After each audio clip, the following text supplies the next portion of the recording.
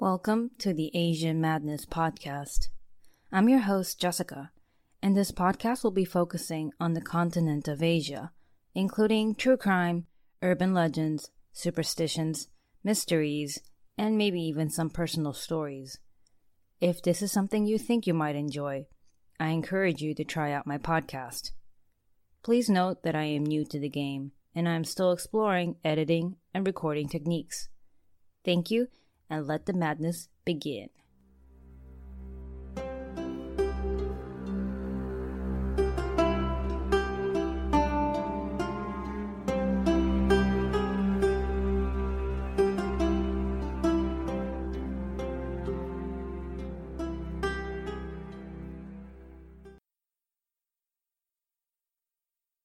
The Republic of the Philippines, named after King Philip II of Spain, is a Southeast Asian country housing around 80 indigenous groups, which includes around 175 different spoken languages.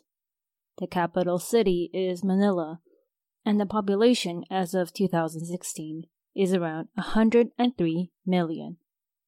This country consists of more than 7,500 islands, adding up to a total of around 117 square miles.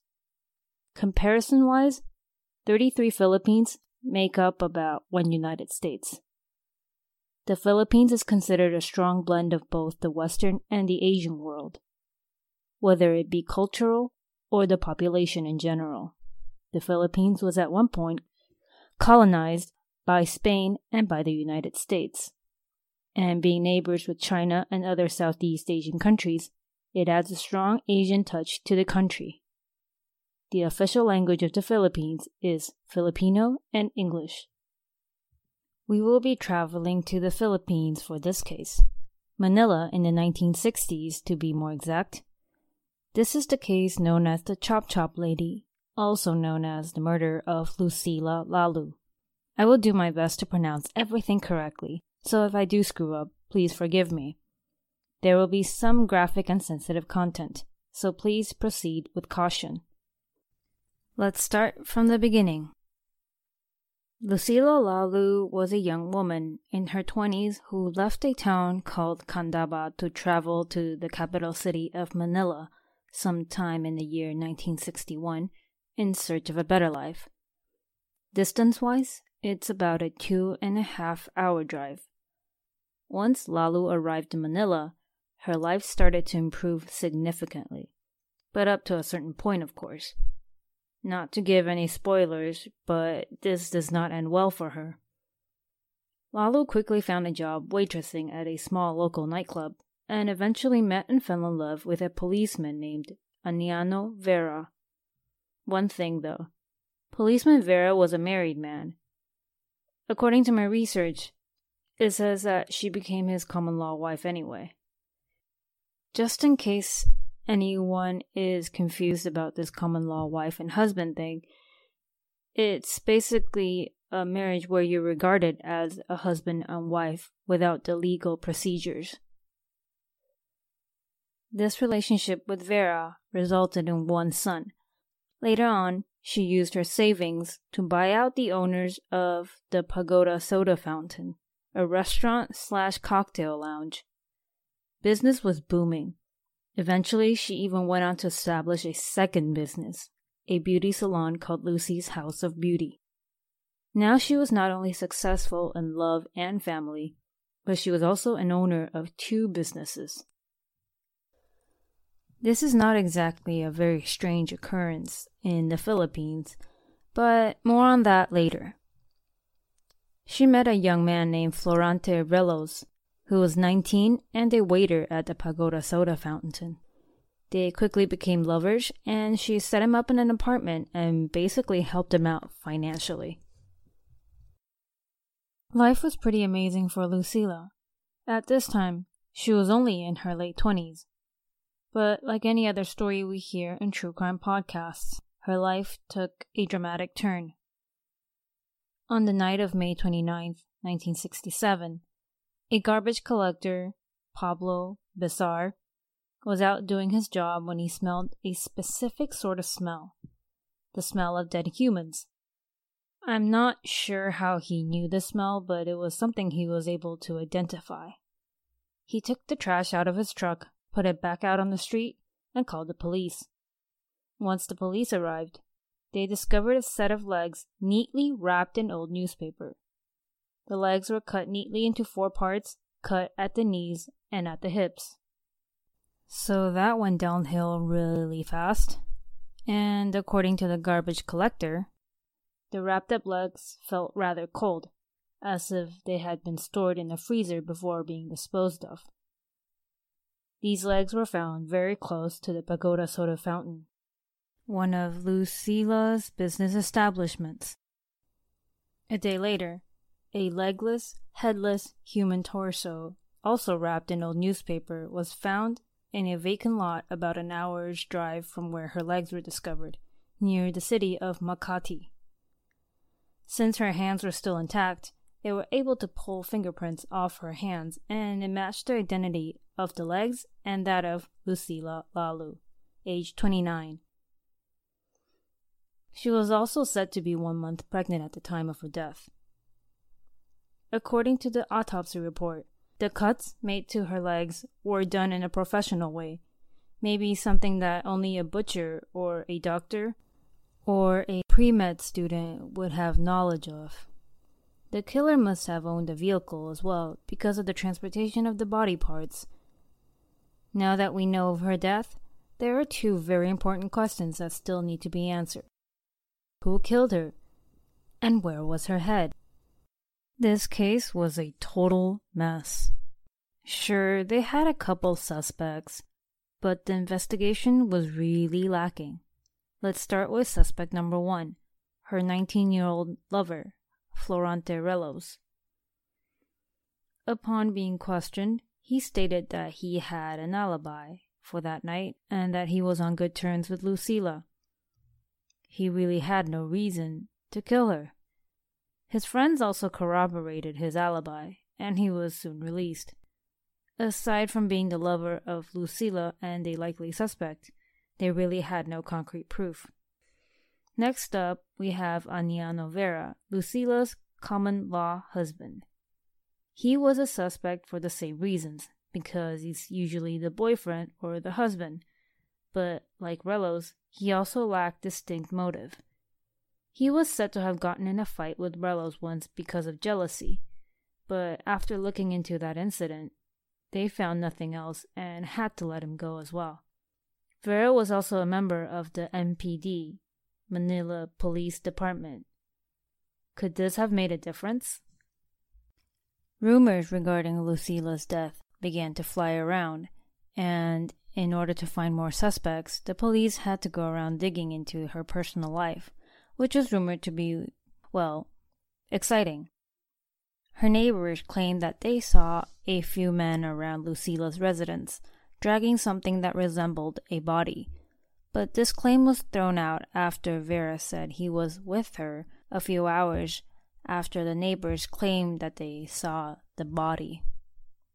Lucila's friends also claimed that she was about to dump her younger lover, but Relos denies this and insists that she was very much in love with him still.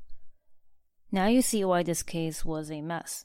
No proof on the usual suspects, and everyone was basically telling their own story.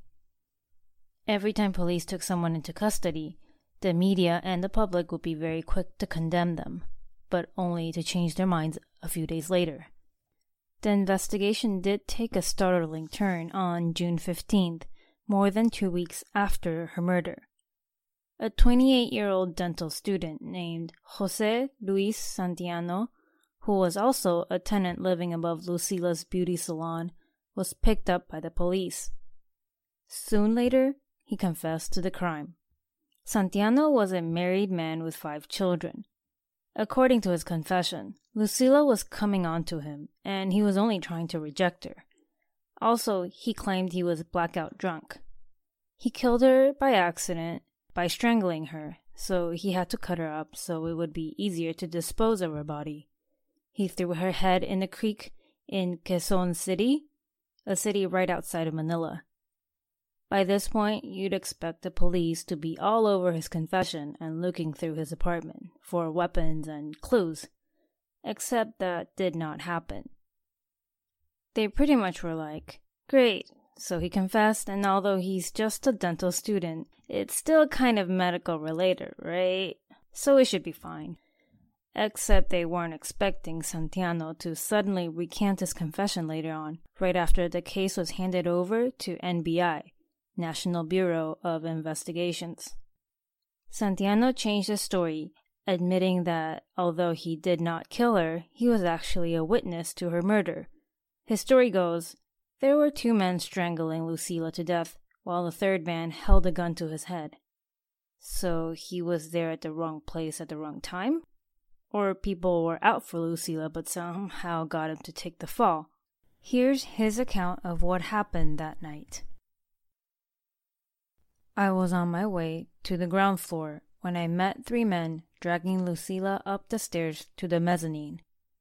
Suddenly, one of the men dressed in a pair of khaki pants and checkered polo shirt and a dark-colored corduroy cap poked a .38 caliber revolver at me and ordered me to go back to my bedroom. I was immediately hustled off to my bedroom and ordered to sit on my bed beside the same man, who kept pointing the gun at me. Shortly after, I heard a scuttle in the living room, followed by a groan, which I presumed to be that of Lucila. Soon after, my guard and I went out of the bedroom, and I saw Lucila sprawled dead on the floor. Then the 2 men who were with Lucila lifted her and carried her downstairs. In a short while, a car door slammed shut, and I heard the car speeding away. All the while, my guard stood by me, his gun in his hand. Santiano gave a description of the man who held him captive, also stating that he has never seen him before. Before the man left, he warned Santiano not to say a word of what happened, or else. So why did he say he did it? It was said that he was coerced by the police to confess to the crime when he was initially picked up, but once things went too far, he broke down and told the truth. Since the police failed to investigate properly after his initial arrest, the weapons they found in his apartment afterwards during a search were not entirely definitive. There were weapons that Santiano confessed to using to kill Lucila in his initial statement, but was it real evidence, or could it have been planted afterwards? The general law enforcement population was still convinced that Santiano was their guy. They said that his initial confession was so convincing and concrete that it was enough to charge him for murder. But on the other hand, his information and witness account might actually be true. Remember the neighbors who claimed they saw some men carrying something that resembled a body? This sort of sounds consistent to Santiano's story, where 3 men were murdering Lucila and keeping him hostage. But they could have killed him too, right? The 3 men could have decided to keep him alive so that he could be their fall guy in case of an emergency. Maybe they pressured him to go to the police and admit to the crime? Can't rule that out completely. Which version of his story do you believe? Now you really see what I mean by messy. In the end, they could not charge him, and he was found not guilty of all charges. There supposedly was a 4th suspect. A wealthy firm executive was looked into, but that did not work out. I couldn't find any other information regarding this mystery executive. Okay, so now you have the facts of the story. But what do you think really happened? Lucila was a self-made woman. She was determined, strong, and very devoted to improving her life. In other words, she was young and she had money to do as she pleased. It really isn't that shocking if she had a couple different lovers on the side, as she wasn't even legally married to anyone. Was it her lover? Her common-law husband? The dental student? Or quite possibly some other lover who no one even knew about.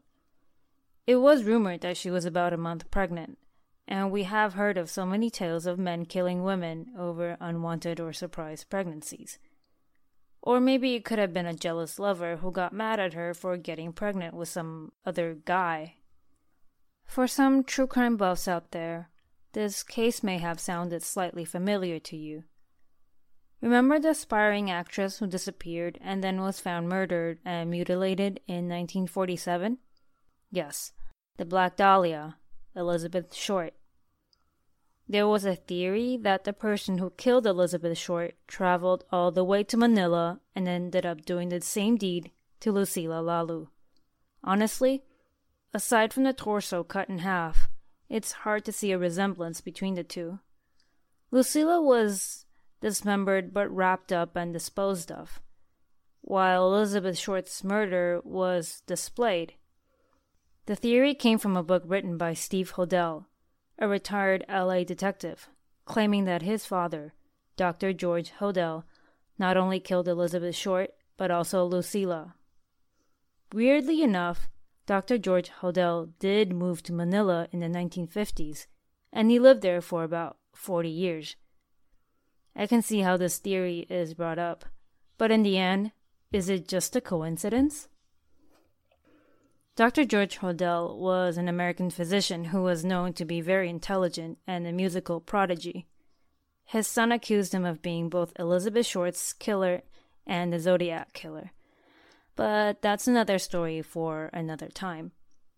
If you're curious about Steve Hodel's theories about his father, you should definitely go look up his book, and I will include the name in my show notes. There's also the jigsaw murder of Lucila Lalu in Manila in 1967. The crime is identical to the Black Dahlia, the body surgically bisected and posed in plain sight in a vacant lot. At the time, my father lived a half-mile away. What I just played for you was an excerpt from an interview given by Steve Hodel regarding his book. And although he says that the two crimes are identical, I beg to differ. I wasn't aware of the fact that his father lived just half a mile away, and that really blew my mind. With that piece of information, could his father have been the mysterious executive? The same year that Lucila turned up murdered, film director Artemio Marquez grabbed at the opportunity to turn this unsolved case into a movie. This is the definition of too soon. He faced a lot of criticism and backlash for taking advantage of a poor woman's misfortune. But he continued anyway and finished the entire movie in just 4 days. During my research into this case, I found some very interesting facts about the Philippines that I would like to share with you.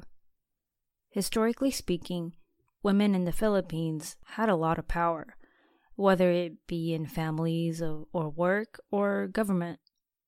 Things changed when Spain took over the Philippines. They were pretty shocked at how much power women had, and it was then that women began to shift their roles to the dutiful wife who stayed home and helped with the family duties, while the men were out being manly and bringing money and food home. Despite the influence, the Philippines is still, in essence, a matriarchal society. This is why Lucila, being a strong and successful woman, wasn't something out of the ordinary. If anyone would be fighting for gender equality, it might actually be the men in the Philippines. Anyway, remember the 2 questions I raised earlier? Well, no one was ever really charged for her murder, and her head has never been found. Personally speaking, I sort of lean on the idea that maybe Lucila had gotten involved with the wrong crowd at some point, and once that person or group was unhappy with her, they decided to take her out. This is if I believe the story about the 3 unknown men. But if not, it could literally be any of her lovers. Maybe she did have a fling with the dental student, but once he found out she was pregnant, he was terrified of his original family finding out. I also wondered about her common-law husband's real wife. I couldn't find any information on her, so it's kind of difficult to make any assumptions. I would tend to think that she wasn't thrilled about it, but for all I know, she could have cared less. I'd like to share another piece of interesting information before I leave you. Did you know that Lucila Lalu wasn't the only chop-chop lady in the Philippines? Well, she wasn't. There was another woman by the name of Elsa Castillo. She was murdered by her boyfriend, an American man named Stephen Mark Weishunt, in the year 1993. He stabbed her with a kitchen knife and then dismembered her. He collected her parts and put them in 4 garbage bags and tossed her remains all over the city.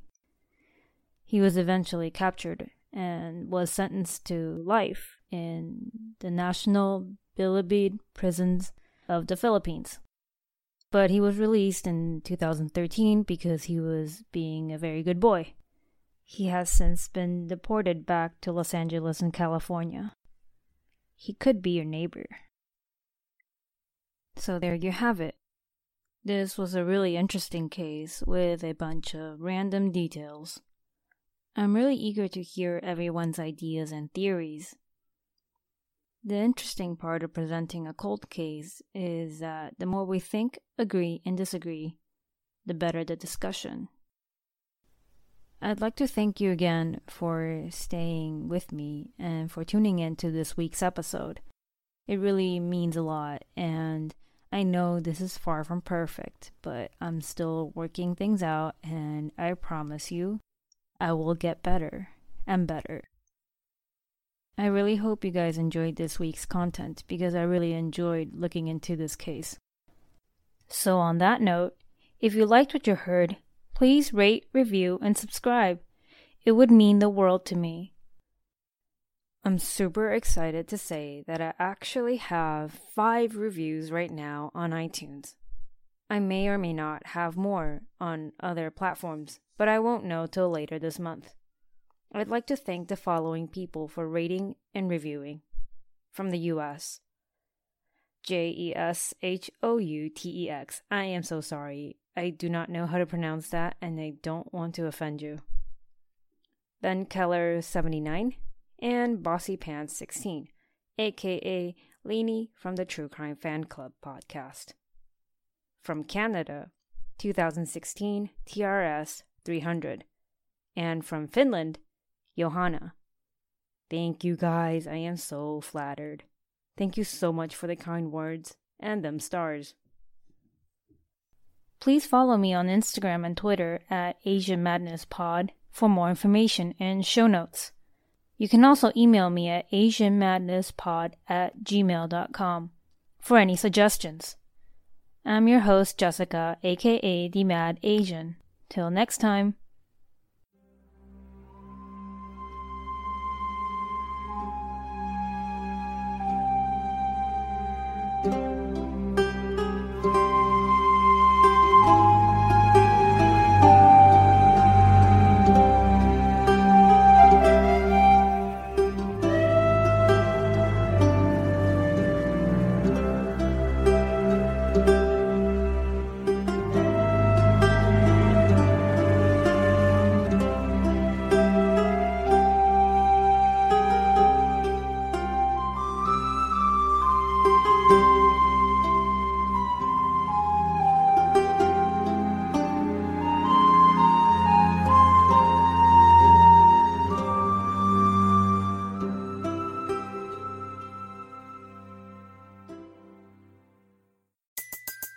Everybody in your crew identifies as either Big Mac Burger, McNuggets, or McCrispy Sandwich. But you're the Filet-O-Fish Sandwich all day. That crispy fish, that savory tartar sauce, that melty cheese, that pillowy bun. Yeah, you get it. Every time. And if you love the Filet-O-Fish, right now you can catch 2 of the classics you love for just $6. Limited time only. Price and participation may vary. Cannot be combined with any other offer. Single item at regular price. Ba-da-ba-ba-ba.